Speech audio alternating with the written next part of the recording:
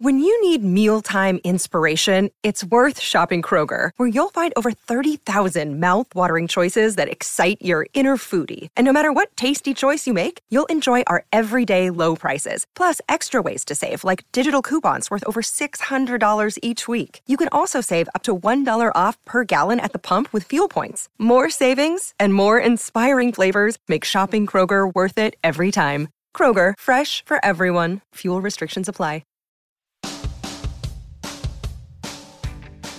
Welcome to the Everything is Black and White podcast. I'm John Gibson and this is Gibbo's Corner. This is my chance to take you behind the headlines of some of the greatest Newcastle United stories. Thanks for listening and please remember to like and subscribe. Hello and welcome to the Everything is Black and White podcast. It's time for another episode of Gibbo's Corner, joined by John Gibson, who has worked for the Chronicle for nearly 60 years. And today we're going to discuss the forgotten number 9s, those strikers who've worn that great shirt and maybe aren't remembered as much as the likes of Alan Shearer and those who went before him. John, I mean, you covered most of these in your career writing as a journalist. For you, who is the one out of everyone that you're going to mention that you think is the ultimate forgotten number 9? Well, I think sometimes we forget about Peter With, who, because he was only here 2 years, we were in the second division doldrums while he was here, but he was quite a startling man. I mean, he won the first division title with Nottingham Forest in Cloughie before he arrived at Newcastle, spent 2 years here, left Aston Villa and scored the winning goal in the European Cup final for Aston Villa, and then went on to be capped by England. And I think he is greatly forgotten, as other people have a place in history, like Mirandina, who was we've got a Brazilian centre-forward now. He was the first ever Brazilian in 100 years to play in the Football League, and he come and played in the same team as Gaza at Newcastle United. So there's a load of them who we just need our memory jogging that they were around. And before we dive in to the first person you're going to mention, the number 9 shirt comes with this pressure, it comes with this expectation. Why do you think that some of these people are forgotten or aren't held as high up there in the list as the likes of, we're not going to say Shearer because he's the best ever, but the likes of, say, Mick Quinn or Les Ferdinand? Yeah. Well, I think there is the creme de la creme who historically, it was one of those, Hughie Gallagher, that really started the number 9 legend off, if you like. There was great centre forwards before that, but Hughie Gallagher really started it. Then we had people like War Jackie, of course, Super Mac and Alan Shearer. Now they're the creme de la creme. Then there was the second tier of real quality strikers, which Les Ferdinand, Andy Cole with his goal-scoring record, and in a way, because he was a character, Mick Quinn is well remembered. But there's others, and a few of these were good centre-forwards, and there's a few of them that weren't. And I'll be saying that as well. There's a few of them where the number 9 shirt was just too heavy for the shoulders. But there was some that did well. But you see, if you wear the number 9 in Newcastle eyes, you've got to be a War Jackie, a Super Mac or an Alan Shearer. And therefore, if you fall a bit short, you're not well remembered. Do you think that some of the names that you're going to mention underestimated the power of the number 9 shirt and what it meant? Oh, I think in some cases, absolutely so. In other cases, they embraced it. They knew they were never going to be an Alan Shearer. But they did the job well in a short spell for Newcastle United. But there's some where it was just too much, too heavy and too much responsibility. And a lot of people, didn't know that when they signed for Newcastle until they wore it out on the pitch and heard the incessant talk about what number 9 means. Then it was a heavy old shirt. It does come with some expectation. Well, we'll dive straight in with the first name, John. Yeah, I was wanting to talk about a guy that was a good mate of mine, Paul Cannell, a local lad from up here who is still living up here. He was around the 70s. He was understudy at one time to Supermac. He was on the bench in the 76 League Cup final. A complete and utter character. He didn't walk on the wild side. He lived on the wild side. He epitomised the whole. He was a local lad, good-looking local lad who decided, hey, I'm a lucky old so-and-so here. I'm really going to enjoy this. And he did enjoy it. I mean, I remember we used to have, at the time in the 70s, we used to often go down to a place called Roy's Two Rooms, which was a restaurant cum nightclub just 100 yards from St James's Park on a Saturday night after a game. We'd all meet in there. I'd be down with some of the players. The players would change occasionally and we'd have a natter. And this day, Paul Cannell was in and he played for the first team that afternoon. And when I saw him at the night time, I said, hey, Paul, well done, son. Got a goal today. Good lad, like. And he said, he said, but I'm still on 30 quid a week, he said. And I went, you what? What are you saying? He said, I'm still on, I might have scored a goal in the first division for Newcastle United, but I'm on 30 quid a week. So I let it be because, we're out socially and you don't report what is said to you privately. But I decided afterwards, the next day, to give him a bell and say, you know what you said about 30 quid a week? Is that right? And do you mind if I say so? And because he was the sort of guy he was, he says, no, it's a fact of life. I'm on 30 quid a week.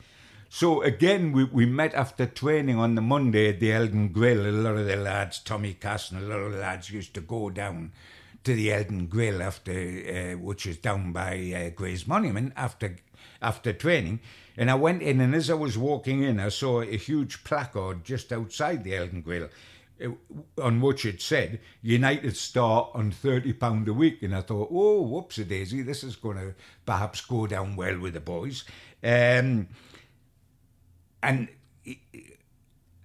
Paul said to me, he said, well, what has come in for a drink here, boy? I saw this thing and I thought, I wonder who that is. And he said, it dawned on me it was me. And the funny thing is that Newcastle United got in touch with me. Straight away, there were stories in on the Monday. By the Monday night, I got a call from the club and I thought, here we go, they're going to complain. What in fact they said, they admitted that he was on 30 quid a week basic, but they wanted to say, but he has appearance money and a goal scoring money and that puts it up. I said, but is he basically on 30 quid a week? And yes, he was. What came out of doing the story? He got a pay rise. So it worked for all. You mentioned there he was the understudy to Supermac at one point. Yep. I mean, that's a lot of pressure. Oh, massively so. Amazingly, Paul Cannell is that sort of extrovert that he didn't feel pressure, and it's quite. He was a local lad as well. Can you imagine a local lad wanting to make his way in the game, and he didn't feel pressure. He scored 19 goals in 69 matches for Newcastle. Daft as a bush. If Bobby Robson said Gaza was daft, it's only because he never met Paul Cannell. I mean, I wrote a chapter in the Gibbo Files, which is a book I wrote from my experiences with the Chronicle current games, about the match that never was. And the man that was involved in that was Paul Cannell.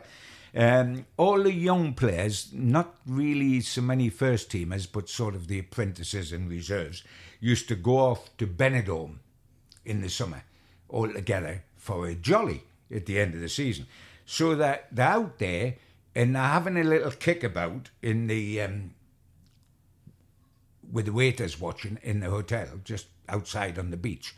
And the waiter said, we'll play you a little game for fun. And out of it all came this sudden idea that Newcastle, why don't we play the local team, Benidorm, the second division Spanish side? We'll put a few of them together. The next thing Cannell knows is that there's loudspeakers, cars with loudspeakers going round the resort advertising that Newcastle United were going to play Benidorm that Sunday in a friendly match, Newcastle United. And so what happened, Paul Cannell, instead of calling it off, just took the bait, and he had people out there like Alan Kennedy, who went on to be a very big player for Newcastle, Derek Craig, a reserve, Davy Crossan, Billy Colson. They found Mervyn Day, the West Ham goalkeeper. They were looking around Benidorm to see any footballers on, because that was the place to go in those days. They found Mervyn Day, they found Phil Bosma, they played for Liverpool, Ray Graydon, who played for Burnley, put them all together, played a match on the Sunday, there was 2,500 people in the stadium. It was 0-0. The game, I mean, half of them couldn't stand up. They were on the hollies. They'd been drinking till about 6 a.m. And the funny thing is that it was picked up by the English-speaking paper out there. And I got a call from a Newcastle United fan in Benidorm saying, did you know Newcastle United had just played there? And he read the thing out to me, and I carried the story in the Chronicle when they come home. And Gordon Lee had him in, and they were fine. The match that never was. You realise he could have got injured and all this sort of thing. And the amazing thing is, Joe Harvey, who had been their manager, he just left for Gordon Lee for the 76 Cup final. Joe Harvey, I saw Joe when he was up there. I said, Joe, did you know? He said, He said, actually, he said, I was in Benidorm. Joe always went to Benidorm himself. He said, I was at Benidorm. He said, I saw these posters in the cars flying about saying Newcastle are playing Benidorm on Saturday. And his wife said to Joe, hey, what's that about, Joe? How's Newcastle playing Ben? And Joe said, don't worry about that either. We'll not bother going to the game. It'll be that daft bugger Kinnell. And it was that daft so-and-so Kinnell. When you are in a study, though, to someone like Supermac, and you might be this brilliant character that Paul is, I mean, how as a manager do you replace from going from one legend like Supermac, who the number 9 shirt just was fitted for him, it was made for him, absolutely, to someone who, no disrespect to Paul, isn't Supermac? No. The amazing thing was that it was incredibly difficult, but halfway through, or 3/4 of the way through Supermac's reign here, towards the end, what happened, of course, Joe Harvey, who adored Supermac and brought Supermac to Newcastle, was kicked upstairs, and Gordon Lee came. And Gordon Lee made it very easy in the dressing room to follow on from Supermac, because he wanted rid of Supermac, and he got rid of Supermac, as you well know. And that's when Paul Kinnell started playing quite regularly in the Newcastle side. But he was a total exception. That it didn't worry him. He was flamboyant. He was involved in everything. One of the tales he always told, which was quite funny, he was heavily involved in Frank Clark's testimonial, organising Frank Clark's testimonial at Newcastle on the player committee. And Clark, he used to always think of himself as a little bit of a rock and roller, you know. He was a good guitarist and he wanted to sing. And in fact, the incredible thing is now, retired, living in Nottingham in his 70s, I guess, he's formed a rock and roll band and they play around the clubs in Nottingham now, Frankie Clark. But when he was having his testimonial up here, Paul Kinnell had a mobile disco. Can you imagine a Newcastle player today having a mobile disco, which you take around social clubs and play at gigs? He did that. He's playing centre forward for Newcastle on the Saturday, and on the Monday he's got a mobile disco in a social club in Newcastle. So he decided to put a band together, the Frank Clark Band, which would play 8 or 10 gigs round the area as part of the testimonial programme. And they rehearsed at the Newton Park Hotel, which was Paul Kinnell's local. And they went along this day to rehearse, and there was a band on in the room rehearsing before them, and the band went over time. So Kinnell went to the manager of the Newton Park and said, look, get these bums off, like, you know, these nondescripts off, because we want to rehearse the Frank Clark Band for the testimonial gig. And the so-and-sos that they wanted to get rid of was a local band called Last Exit, and the lead singer was a bloke called Gordon Sumner, who just happened to become Sting. And he was thrown off the pub in Heaton so that the Frank Clark Band could sing Peggy Sue, which was the one song that was loved by Frank. And that's the sort of wacky world Newcastle and Paul existed in the 70s. On to another great character then. We have Albert Bennett, another good friend of yours, another one that, you know, just seemed to love his time here at Newcastle. He was here 65 to 69, 90 appearances, 23 goals, played for the England under 23s as it was then. Would have had a terrific career, but he had ankle trouble. He was plagued by injuries, and in fact would have probably been in the First Cup side but for injuries. Him and Wyn Davies were the strike force that got Newcastle qualified for Europe, but he was injured. By that happened, Pop got the place alongside Davies, and the rest was literally history. But he was nicknamed Arkle, which was the great horse at that time, Albert Bennett, because Arkle had the ankles were white. He had white, and of course Bennett always played with his ankles taped, which means they were white. If they took the tape off, he would have disintegrated on the spot. The tape held him together, and he was a complete one-off. Went and played at Blackpool once, and we stayed overnight, and we went. There was a fella called Colin Tiny Prince who used to be on the 1 o'clock show at Times Television in Newcastle, and he opened a nightclub in Blackpool, and we went along to see him. And we're standing at the back, having a few beers, waiting for Colin to come on and entertain us. And I looked down, there was this little pool, and I said to Albert, standing next to me, I said, "Look, baby alligators in there."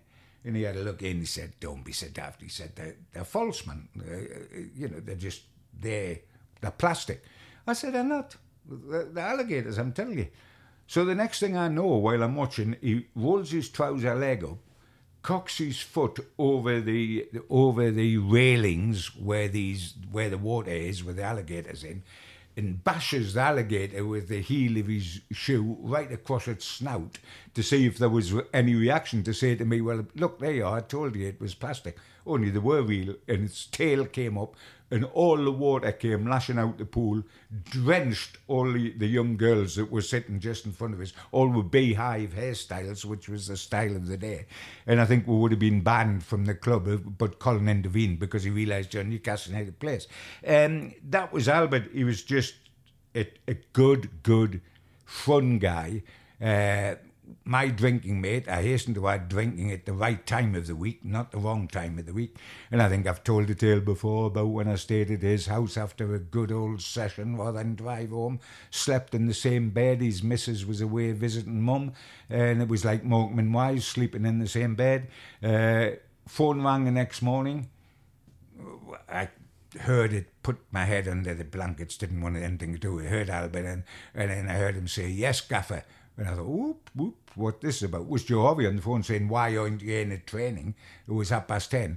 Now, Albert wasn't the quickest thinker normally, but he was when he was in a mess. And he said immediately, "I've got a bit of a virus, Gaffer. I'm not feeling too well. I thought I don't want to give it to the rest of the lads, so I would take the day off." And Joe evidently said to him, "Good lad, you're quite right. We don't want it spreading throughout the team. Yeah, okay, now, and just come in tomorrow, stay in bed today, come in tomorrow and everything will be okay." And Albert said, "Yeah, will do, Gaffer." And he was just going to hang up, and Joe said, "Oh, but wait a minute," he said. "Whatever you do, Albert," he says, "say now to the press." The only difficulty was the press was lying beside Albert in bed at the same time. And he was one of the most lovable guys and a good player. Shame with his injuries. He went on and he was a warder in a prison after that. And I often said I knew he would end up in jail, but I didn't think it would be as a warder. What kind of player was he like? What was his attributes?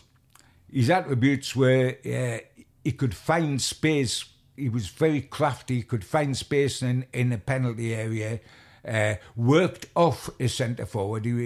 While he did play number 9 on occasions, his best days were working off Big Wyn Davies. And he was quick, he was clever at finding space. And he looked as if he was going to have a huge career in front of him, but he just became so injury prone that he just didn't play the number of games he ought to have played. And of course he suffered because Pop Robson was coming through like an express train, and he established himself at the side of Wyn Davies, and that was Albert transferred. Now, if my research is correct, Albert was rugby tackled by Emlyn Hughes, which gave way to Emlyn Hughes' nickname, the Crazy Horse. Yeah. During the game. Yeah, that's absolutely right. He was literally taken round the waist, and it was one of the quotes from Albert after the game when he was asked about it, because he had a running style, Emlyn Hughes, where he lifted his legs up high and everything. He looked like a young horse cantering in a field. And he asked about the tackle. He said, he was like a crazy horse, Hughesy. He's like a crazy horse. And so it just stuck. It was one of those things, I think, was said on television as well as to the press, and the nickname was there forever. A crazy horse was Emlyn Hughes from then onwards. Now, fast forwarding quite a few years, we're going to get to the first Brazilian, and a man who wasn't here that long. Maybe he was very talented, but wasn't the most prolific. And yet, no, you ask people about him, and they do remember him fondly. Well, he was an amazing character. It's Mirandinha we're talking about, of course. It was the first Brazilian to play in the Football League in its 100-year history. Now, we have an awful lot of Brazilians who have played in the Football League since, and as I said, we've actually got one playing in the number 9 shirt now for Newcastle United. But Mirandinha, it was way back in 1988, and it was quite exceptional. Well, it was unique because we'd never had it before. And what was also quite exceptional was the way he came to English football, or came to Newcastle United, because it was through a genuine number 9 legend, Malcolm MacDonald, that got Mirandinha to Newcastle. And you might say, how did that happen? Because at the time, Malcolm wasn't in the game. Malcolm had been a player, he'd been manager at Fulham very successfully, but was out of the game at this stage. And he had a pub in Worthing on the south coast, and he renamed it Far Post, because that's where he made his living, at the Far Post, heading in balls for Newcastle United. And there was a guy called Don Packham who knew that Supermac had this pub, and he lived in the area, and he walked into the pub this lunchtime, ordered a pint, and while talking with Malcolm, said that a pal of his in Brazil knew a lot of Palmeiras players who wished to come and play in Europe, which all the Brazilians did, of course, and still do, because that's where the money is, not back home.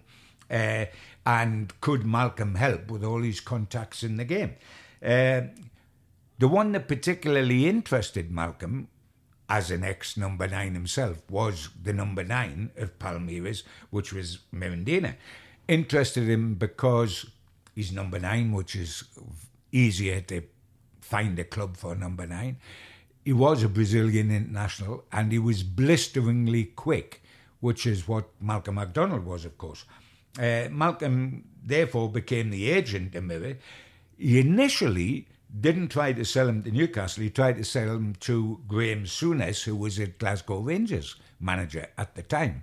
And, of course, Graham was signing Catholics to play for Rangers, and he took England internationals, established internationals, up to play for Rangers. He was killing all boundaries, and he thought a number 9, Brazilian number 9, would appeal to Graham. It wasn't going to happen. I don't think he needed a centre forward, etc., etc. So he thought of his old mate at Newcastle, Willie McFall, and he gave Willie a ring, and Willie was interested. I mean, it was terrific for me because Malcolm had been a very close friend of mine from his playing days at Newcastle, and he tipped me off that he was going to do this deal with Newcastle United for Brazilian centre forward. I was as cynical as it's possible to be when I first heard it. Malcolm MacDonald's going to give Newcastle Brazil centre forward coming from Brazil, and the deal's going to go through. Little bit of taken with a pinch of salt. Carried the story, and then as it developed, and he kept in touch, and it took a while because you've got work permits, etc., etc. The story got stronger and stronger, and it actually came off and was quite a sensation. So it was a good scoop for me and for the Chronicle. And because I had the inside line all the way, I actually flew down to Heathrow to meet Mirandinha, who had come from Rio de Janeiro via Paris, and was flying from Paris into Heathrow to meet Malcolm MacDonald and Willie McFall and come up to Newcastle. I flew down to Heathrow to get the first interview with Mirror and to do the story for the Chronicle. He came up here, stayed overnight in the city centre hotel, which had been tipped off Newcastle's new signing, who was going to make world headlines because he's the first Brazilian over here. And they had the Brazilian flag up on the flagpole next to the Union Jack outside the city centre hotel. And there he was. And quite an incredible character. Got to be said, as quick as anything I've seen, as quick as Malcolm McDonald, as quick as War Jackie. What he wasn't, he didn't have a touch. And a Brazilian without a touch was almost unheard of, but he didn't have a touch. He was just blisteringly quick, and he knew where the goal was, but his touch wasn't good at all. And he played in the same side as Paul Gascoigne, of course. Struck up a really good friendship. He did. I mean, he did very much. It started off with a love-hate thing because, I mean, I reckon that Newcastle ought to have played with two footballs when they were on the side, one for Moundina and one for Gaza, because they both swore early on they both swore that they wouldn't pass. The other wouldn't pass to him because he didn't get enough of the ball. And amazingly, I'm saying amazingly because Moundina couldn't speak a word of English. And I did a talk in at Pontine Social Club with Gaza, who then was the young superstar. He wasn't what he became. He was the young superstar. And Moundina, who was the sensational signing. And I thought it was very brave of me because neither of them could speak English. Moundina couldn't, and neither could Gascoigne. He could just speak Geordie. So you can imagine having the two of them on stage together with Mirror Hard. Of course, Mirror, he packed the place out. He didn't have to say anything at all, Mirror, because he was Newcastle's new centre-forward that played for Brazil. They were crawling to get into the place like sardines. And Mirror called Gaza the crazy one. Paul flashed back and said he had a goldfish. His goldfish looked like Mirror when it had its mouth open. And Mirror said, I've got a dog, it's crazy as well, and that's why I call it Gaza. And the funny thing is, Gaza being Gaza, he was teaching them English and used to go down to the Ship, which was a nightclub on the time there. And Gaza used to say, here's a few words that'll help you, Mirror. And of course he told them all the naughty words, didn't he? So that when any girls were on the ship, he would say something that was totally inappropriate and not realise what he was saying. And Gascoigne would fall about laughing. But I mean, they did become very, very good pals. Just read that Gaza bought Moundina's daughter a dog. So there we have it. But on the pressure of the number 9 chip, because it's easy for a footballer, especially coming from a foreign country, to say, yes, I understand about Newcastle United. Yes, I understand about the number 9 shirt. Do you think Moundina really knew? Do you think Supermac had laid it in him and said, look, you're not just moving to a club, you're moving to... there's pressure there and there's pressure with his shirt. No, I don't think that Supermac sold it like that because he mightn't have got the deal. He mightn't have signed for Newcastle. He told him what a great club Newcastle were and that he used to play for Newcastle and that they had the best fans in the world, but he significantly didn't tell him that the number 9 shirt was a tad heavy. And I don't think Mirror coming from... You've got to remember that he was actually coming from Brazil. He hadn't been playing in Europe like Joe Linton, and therefore was acclimatised into the European game and known clubs. He was coming from the other side of the world, and he knew very, very little at all about Newcastle United. And in a way, it worked for him because he didn't realise how heavy the shirt would be. And because he was Brazilian and because he was quick, he excited the fans and he had the fans on the side. He didn't really have to win them over. And he scored a lot of goals to start with, but and he came over just a few years back and I was up here with him and it was lovely, lovely to see him again. And he remembers the whole of his career built around Newcastle United, but he wasn't your typical Brazilian by any means. He scored against Liverpool, which is well remembered. Yep. It was a time though as well when McFall was under a lot of pressure. I think it was at that Liverpool game as well. There was talk about him maybe getting the boot, and we won at Liverpool, and he scored the winning goal. And he runs over to McFall and gives him a big hug. Unfortunately, the next game we played was Coventry up here, and we lost. And Willie McFall got the sack. Amazing that we often talk about Berkey getting the sack at Newcastle X number of games after beating Sunderland. Steve Bruce's Sunderland up here 5, and that did happen. But one game after beating Liverpool at Anfield, Willie McFall got the sack, and he had been at the club 22 years. He had arrived as a player.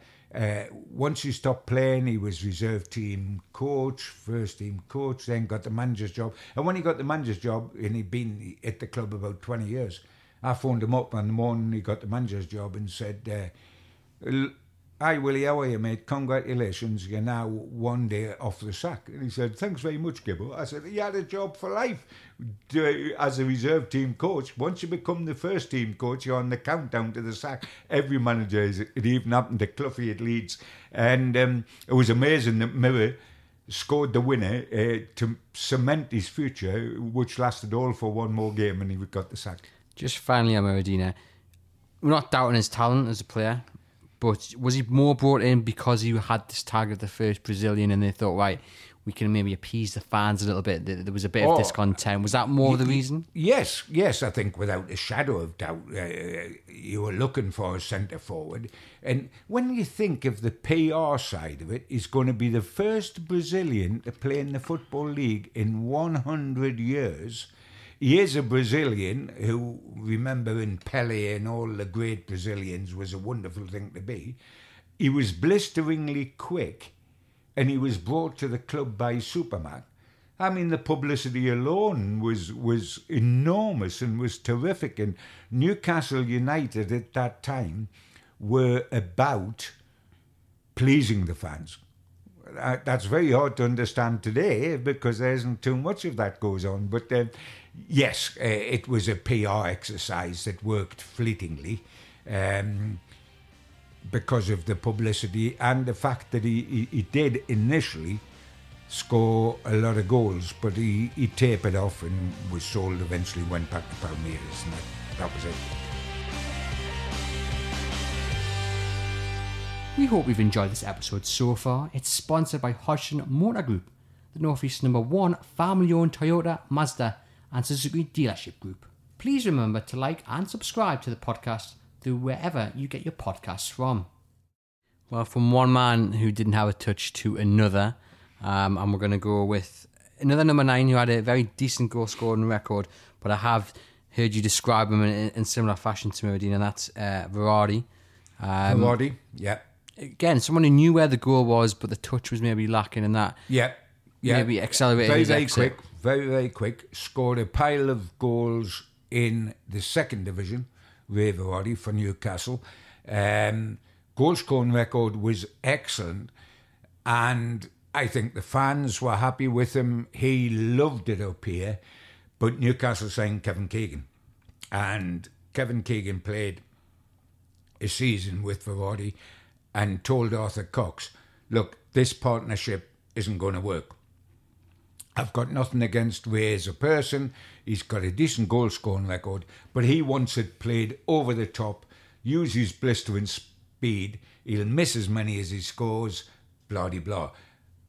Keegan, being the ultimate footballer, wanted to play quick inter-passing football, ball to feet, get it back, etc., etc. So he said, we need to replace Verratti. And they did, and they replaced him with Peter Beardsley. So it wasn't a bad deal, although I do remember Keegan telling me at the time, he said, I'm in the canteen, and this little kid walks in, and Arthur Cox says, "This is the fella that's going to make all your goals, Kevin, and is going to score for you himself. This is Peter Beardsley." And he said, I'd never heard of him, had no idea who he was, and just saw that he was dead small, and thought, oh dear me, what have I got here? And then, of course, they had a genius, and of course, Keegan loved Beardsley so much that when he became manager, he brought Beardsley back to Newcastle. But he wanted people that could play up front, which was Beardsley and Waddle with him. When you think of that three forwards, there wasn't a natural centre forward there at all. They didn't play with a centre forward. They intertwined because Keegan played with a 7 because that was his magic shirt, like we had number 9s. But he played through the middle with one side of him Waddle and one side of him Beardsley.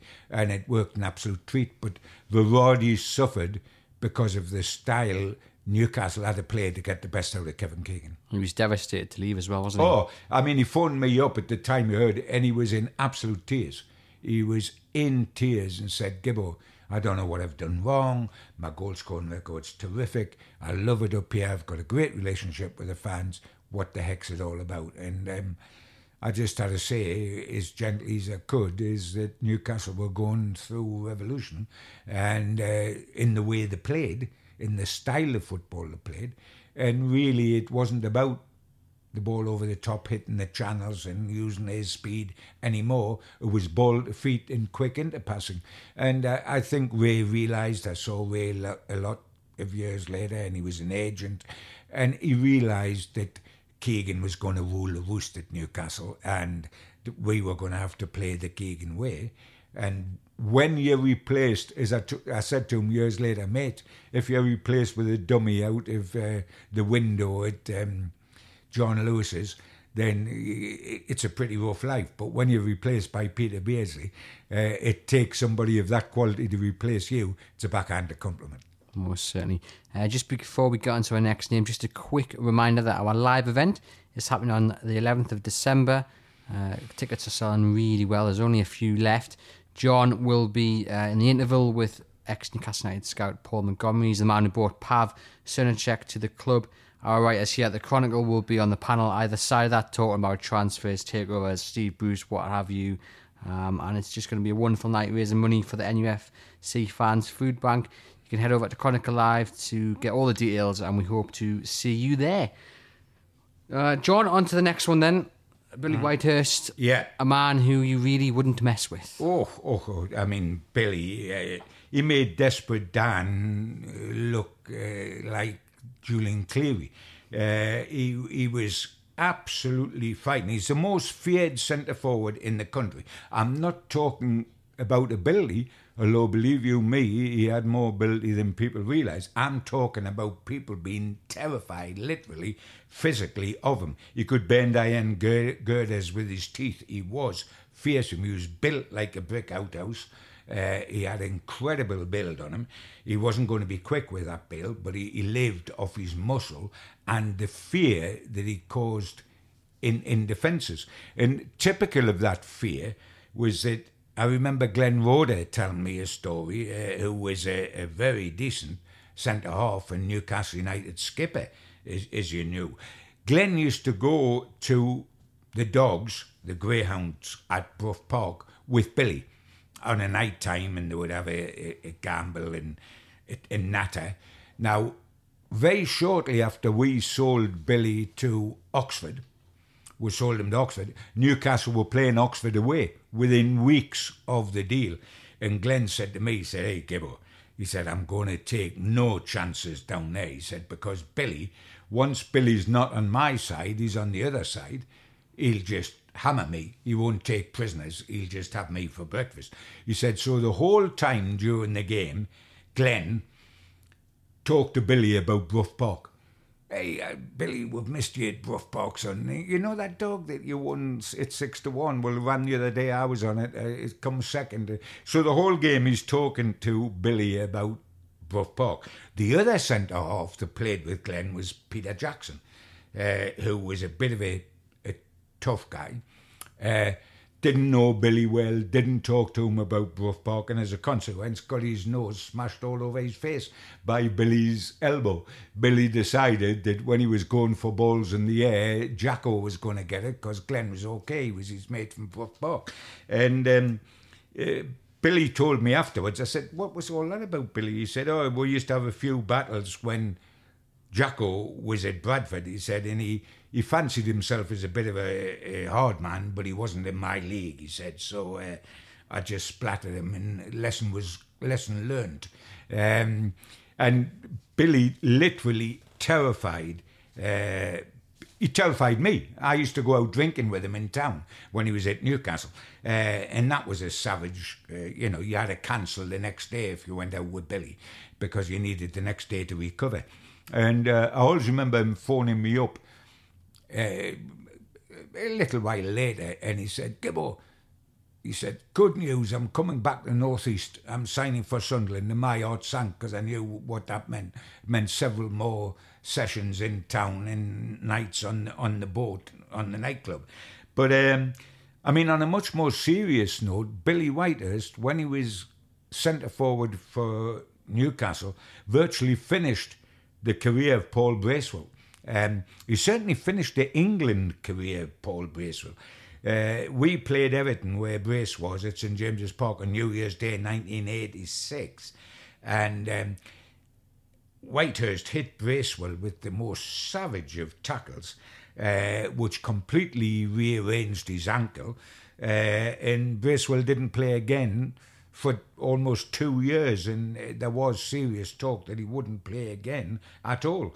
Now, normally Billy accepted it was his fault when he did something GBH on a football field, but for some reason he never accepted it with Brace and said he'd just met him head on and etc. etc. He wouldn't have it. I don't think there was a lot of love lost, and that was emphasised later on when Billy told me a tale about when he met up with Brace again.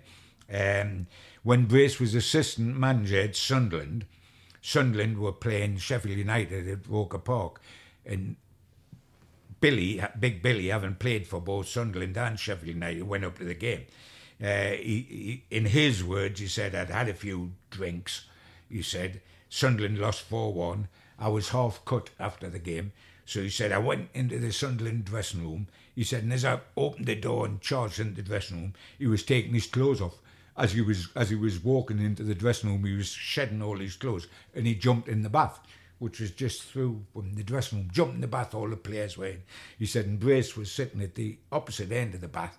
He said he took one look at Billy, tanked up and jumping in the bath, leapt out and disappeared and was never seen again for the rest of the night. He wasn't having anything about Billy Whitehurst being anywhere near him. And Whitehurst arrived, if I'm not mistaken, as a record signing. Yeah. But didn't score in his first 11 appearances. I think he only got something like 7 goals, and then it didn't end all that well between him and the fans. And just one of those that you just write off, and it just wasn't the right time, wasn't the right player. No, well, he wasn't the right player. He was what Newcastle needed at the time. But I mean, if I was honest about Billy, he was a second division, third division centre forward. Very effective, very physical, knocked round centre halves who were terrified him. So if you played alongside him, you could pick up a lot of pieces off the carnage that Billy caused. But he was one-paced, good in the air, one-paced, but no delicate touch, a better touch than a lot of people give him credit for. But he wasn't going to be a big star at a place like Newcastle United. He was always going to earn a very good living, but he was a lower league centre forward in my eyes. And I'm only saying that because he's not in the building. If he was in the building, I would definitely not say that. I mean, who did he come in and replace at that time? He comes in mid-80s. Is it George Riley? Was it Waddle? Was it who had the number 9? I'm trying to think off the top of my head. I can't. I'm trying to think of the time he came to play for Newcastle. Because during that time you're going through the wilderness a little bit, but was the number 9? Did the number 9 carry as much? I don't think it did, because it was a dormant period, you know. I mean, there was periods in between Warjacki and Supermac, and then Supermac to Shearer, where it goes. And you know you're not going to have that sort of number 9, because the club's going through a period where you're not going to be signing the players like Alan Shearer, unless you were lucky enough to have a kid on your books that become that. And so we were going through a dark period, and really we needed some muscle up there. that was going to frighten. And he was short-term, and a lot of his career he was short-term wherever he went, because he was a quick fix, was Billy. If a club was in trouble, you sent for Billy Whitehurst and he'd get you out of trouble and then move on. Well, I've got it here, if Transfer Market is correct, and it was George Riley who was number 9 prior to that. Who was signed by Jack Charlton, of course. That's when he got 2 hammer throwers up front. He had Waddle, he inherited Waddle and Beardsley, 2 of the great forward runners at Newcastle, and ended up playing them something like outside right and outside left, so he could play 2 hammer throwers through the middle with George Riley and Tony Cunningham, because Jack's style was getting the ball up to your centre forward as quick as possible and picking up the bits off him. And it was very effective with the Republic of Ireland, etc., but wasn't going to be particularly conducive to the Newcastle United crowd, who didn't like that sort of I was going to say a sharp contrast to what went before, like you say, to bruises up front in many ways. Oh, yeah. I mean, Newcastle went through a period, and that was the period when, having had a threesome that won promotion of Keegan, Waddle and Beardsley, we went quickly under Jack to Tony Cunningham and George Riley, and then moved on from that to Billy Whitehurst. So we went physical and direct, having been artists before that. And just reading a story there, sadly George Riley has got early onset dementia. Yes, yeah, I know he has, bless him. Again, a lot of people might put that down to his greatest asset was in the air, of course, getting the ball in the air, and a lot of people nowadays are associating that with dementia. Of course, Alan Shearer has done the test, hasn't he? He did a Booty documentary, and yeah, he did. Calling for more. Very, very much so. And it was Jeff Astill, yes, his widow. They started heightening the fact that was a problem, and in a way, you wonder about John Tudor, bless him, because he's in the early stages, and he was one of the greatest headers in the world. But for all I know, I'm 2 minutes off Alzheimer's myself, and I've never had a ball in my life. So it's not just all about that, but you can see the logic in thinking, especially in the old days when the balls were really heavy. Yes, so we wish John and George all the best. Oh, absolutely, because great guys, great. But in any case, you don't wish that on anybody. John Tudor's wonderful, wonderful man. Still loves to come over here. And he's got his warm memories, and the lovely thing when he comes here, Newcastle fans are all over him, and if you see the joy on his face with that, it's worth it. On to Ron McGarry now, someone I've met. We've got a podcast where I spoke to Ron, and we could have spoken all day. The stories he told, he's a comedian. I mean, the way you introduced him to me was, if he wasn't a footballer, he would have been a comedian. Absolutely right. Absolutely right. And the thing that stood out for me with Ron was actually he was a very good striker, but it was the story in which he came to Newcastle and took the number 9 shirt, the way Joe Harvey, came from once, didn't get him, then went back, and that working relationship he had with Joe. He was one of Joe's boys. Yeah. There's no question about that. I mean, it was a real. I mean, Joe brought him to Newcastle, having had him originally, and then he'd flogged him from Workington, where Joe was, when Working were a Football League side, non-league now, but were a Football League side.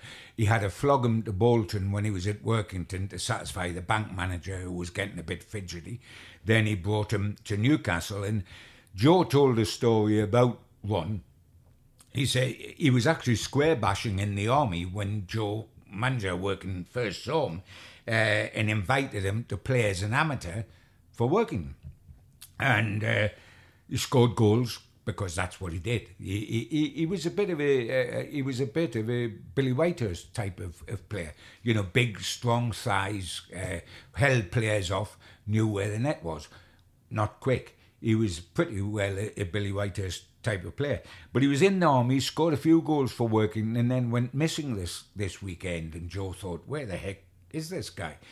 made a few inquiries. Turned out that he was playing rugby league in the working area because there was better expenses than he got from the football club. So Joe immediately signed him as a full-time pro on the spot to stop him becoming a rugby league because he would have been a success at that as well. I mean, he was very streetwise was one, tough as granite, but had a heart of gold. And I mean, he had a tongue as sharp as Bob Hope's. I mean, he told as many jokes.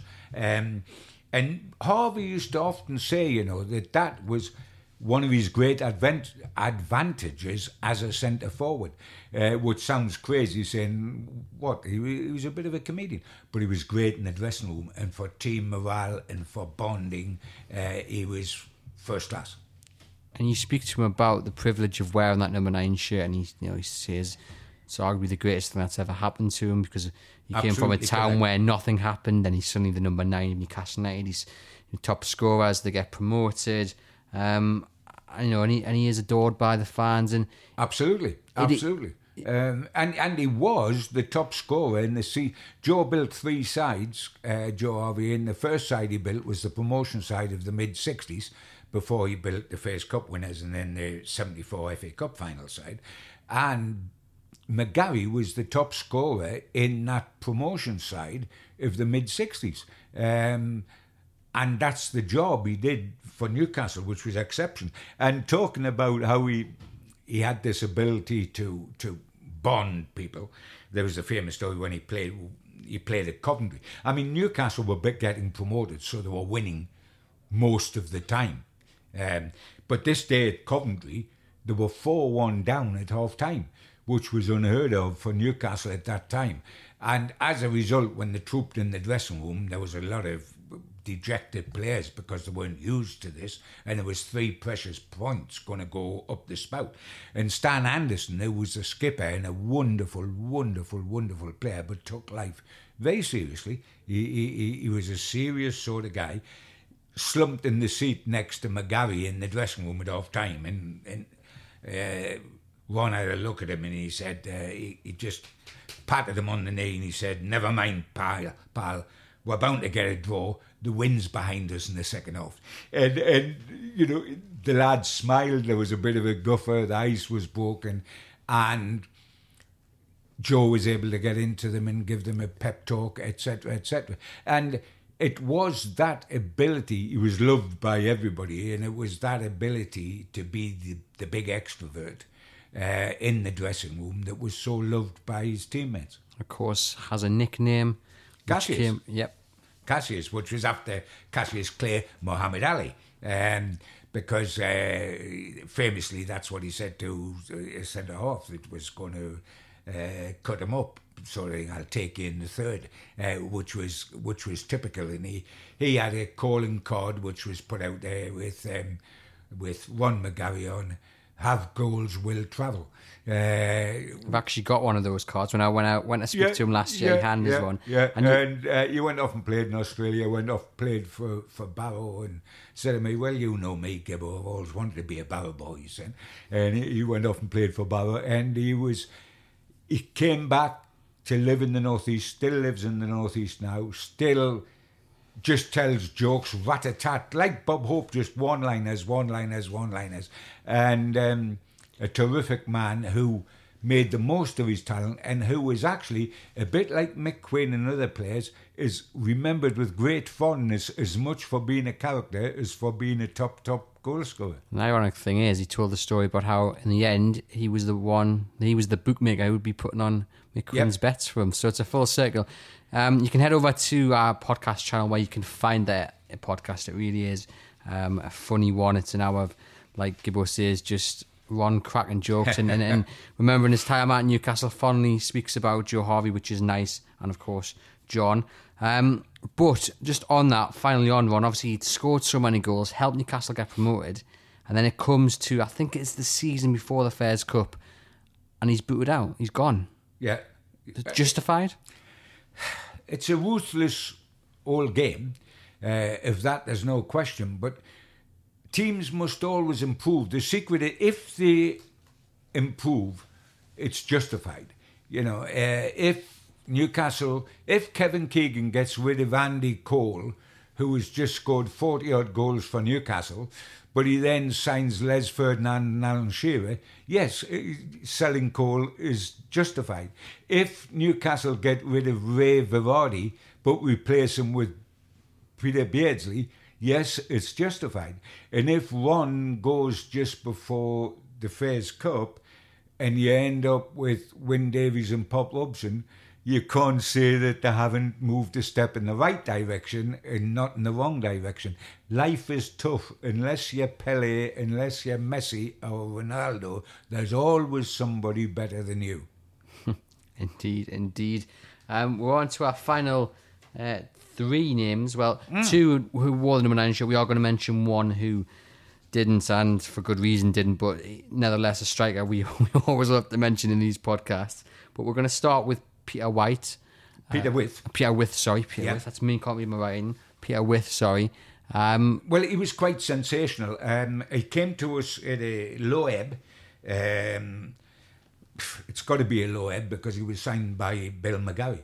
And that was a low ebb at Newcastle when Bill was manager, believe you me.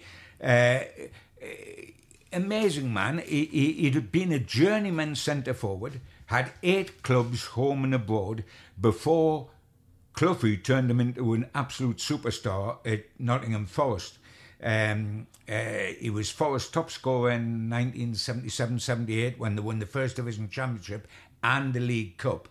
But he fell out with Cloughie over his contract and Newcastle managed to nick him for £250,000. He only stayed for 2 years here, but if you think about it, he started with Nottingham Forest, Clough, winning the First Division Championship and the League Cup, had 2 years in the Second Division with us, and then left for Aston Villa, where he won the title again and scored the winning goal in the European Cup final, and finally was capped by England.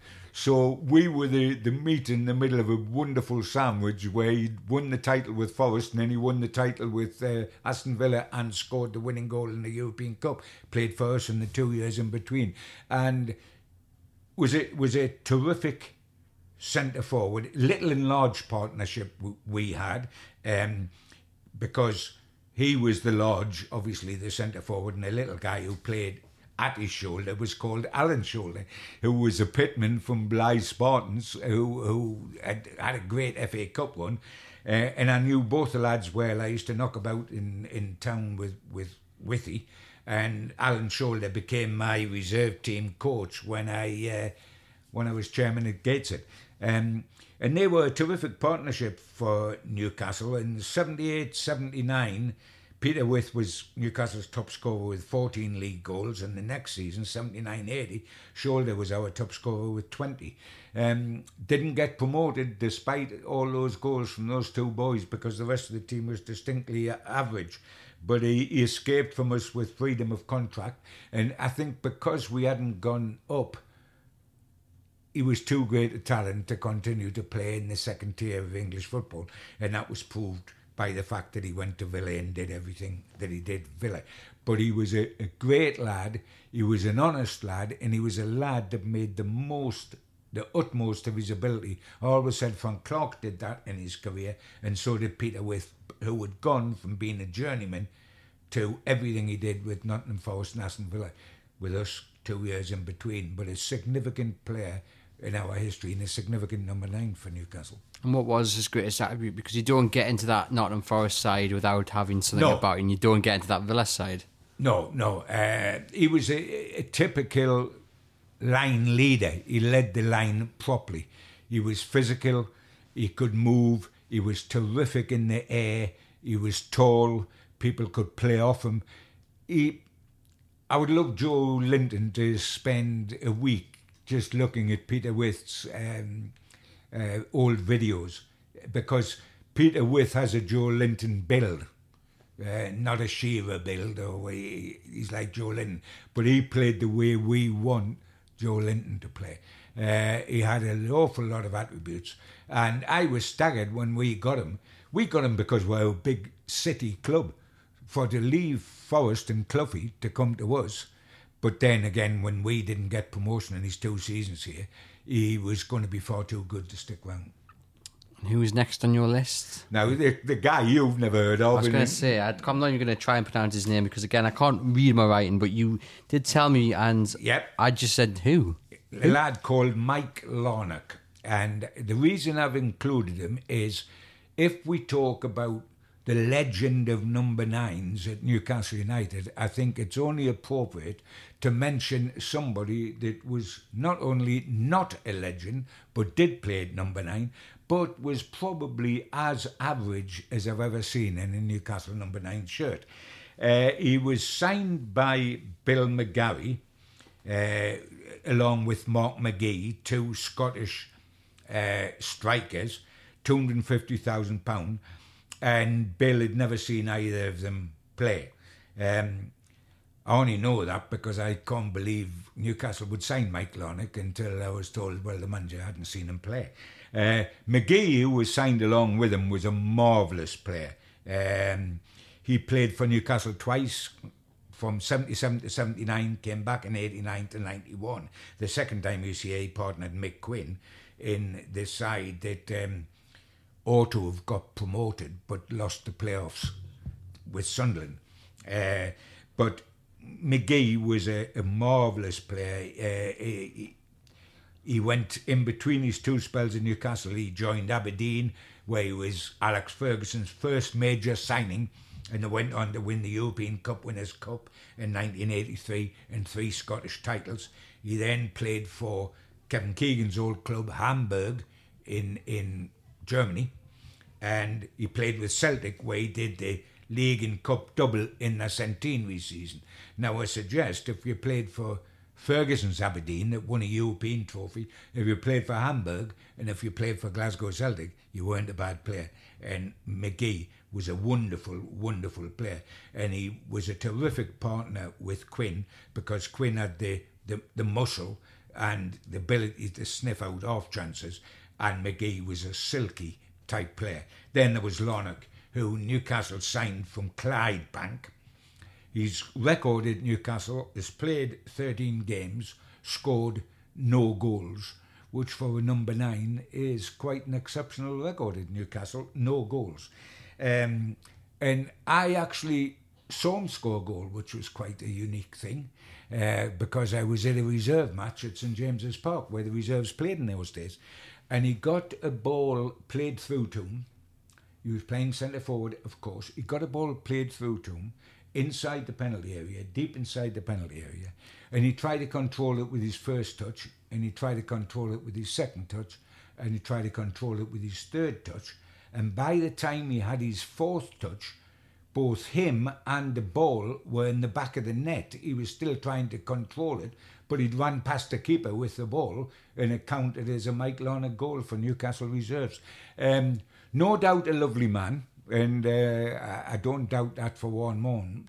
But we've got to say, in the history of Newcastle United number 9s, if we entitle this the forgotten number 9s, he is the one that is completely forgotten. Another flop, by the way, just for us finishing off, but this was a real high-profile flop, was Stefan Givash, who signed for Newcastle. It's almost as much of a flop as Mike Larnock, but he was high-profile.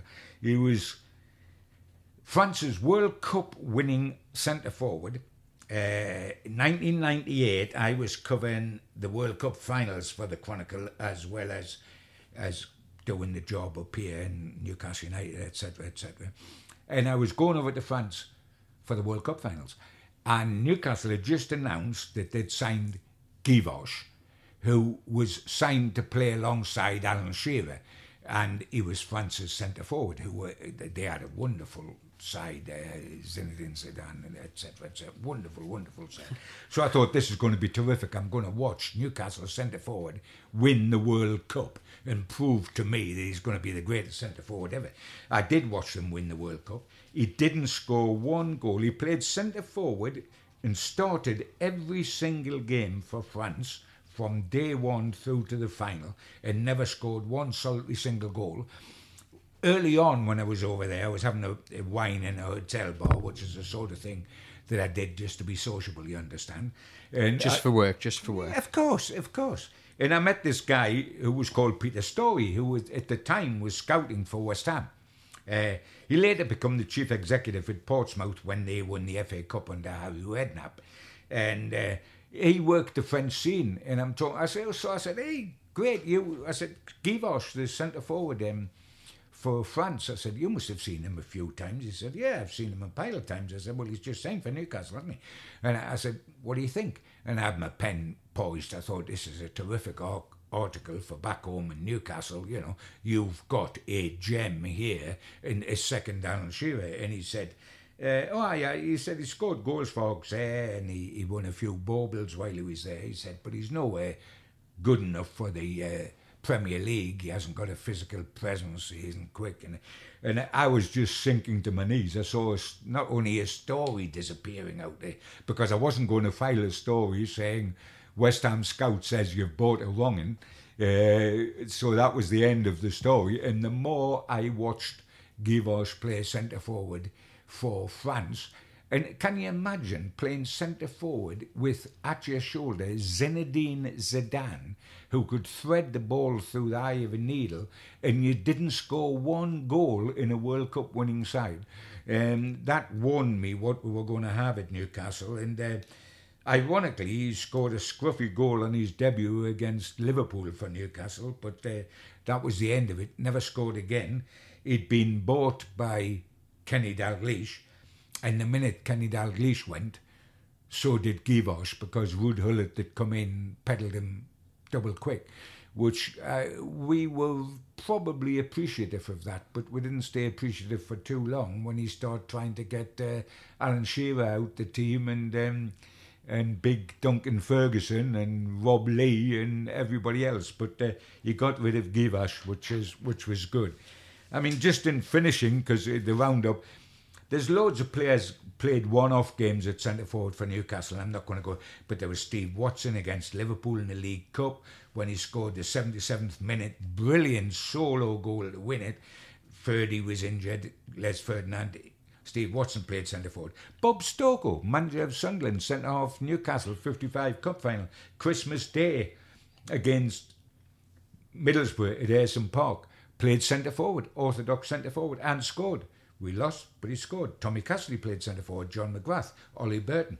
And, of course, the one that played centre-forward an awful lot and was a centre-forward at Newcastle was Steve Howie, who was then converted to centre-half by Ozzy Ordiles and then polished into shape by Kevin Keegan and become an England centre-half. But he was an orthodox and whisper average centre-forward who made 30 appearances for Newcastle as a centre-forward before he was converted to centre-half. So the forgotten centre-forwards, you can stick Steve Howie in there if you wish. And yes, we're well aware that Stefan Gavard was not number 9 for Newcastle, but he was for France. So don't write in. We are well aware. Well, not just was he not number 9, he wasn't a number 10 or number 11 or a number 12, which is the sub. He wasn't good enough to be the sub either. But no, he was a twin centre-forward with Shearer, using the term very loosely. Just to sum it up then, what do you have to do as a number 9 at Newcastle to be remembered as fondly as Milburn, as Shearer, as Ferdinand? Well, the obvious thing is that you've got to score goals. That's the obvious thing. And I don't just mean an average number. You've got to score a pot full of goals, because that is the job of the number 9. And it always concerns me when everybody wants to sit down and tell me what a good player a certain number 9 is, and then I look at his goal scoring record and he's never scored 10 goals in a season. Well, sorry, my centre forward has got to score goals because that is his job. Somebody else can do the link play, etc., etc. So the first thing you've got to do is score goals. The second thing you've got to do is entertain. Well, there you have it. John, thank you very much for popping in. This has been Everything is Black and White podcast.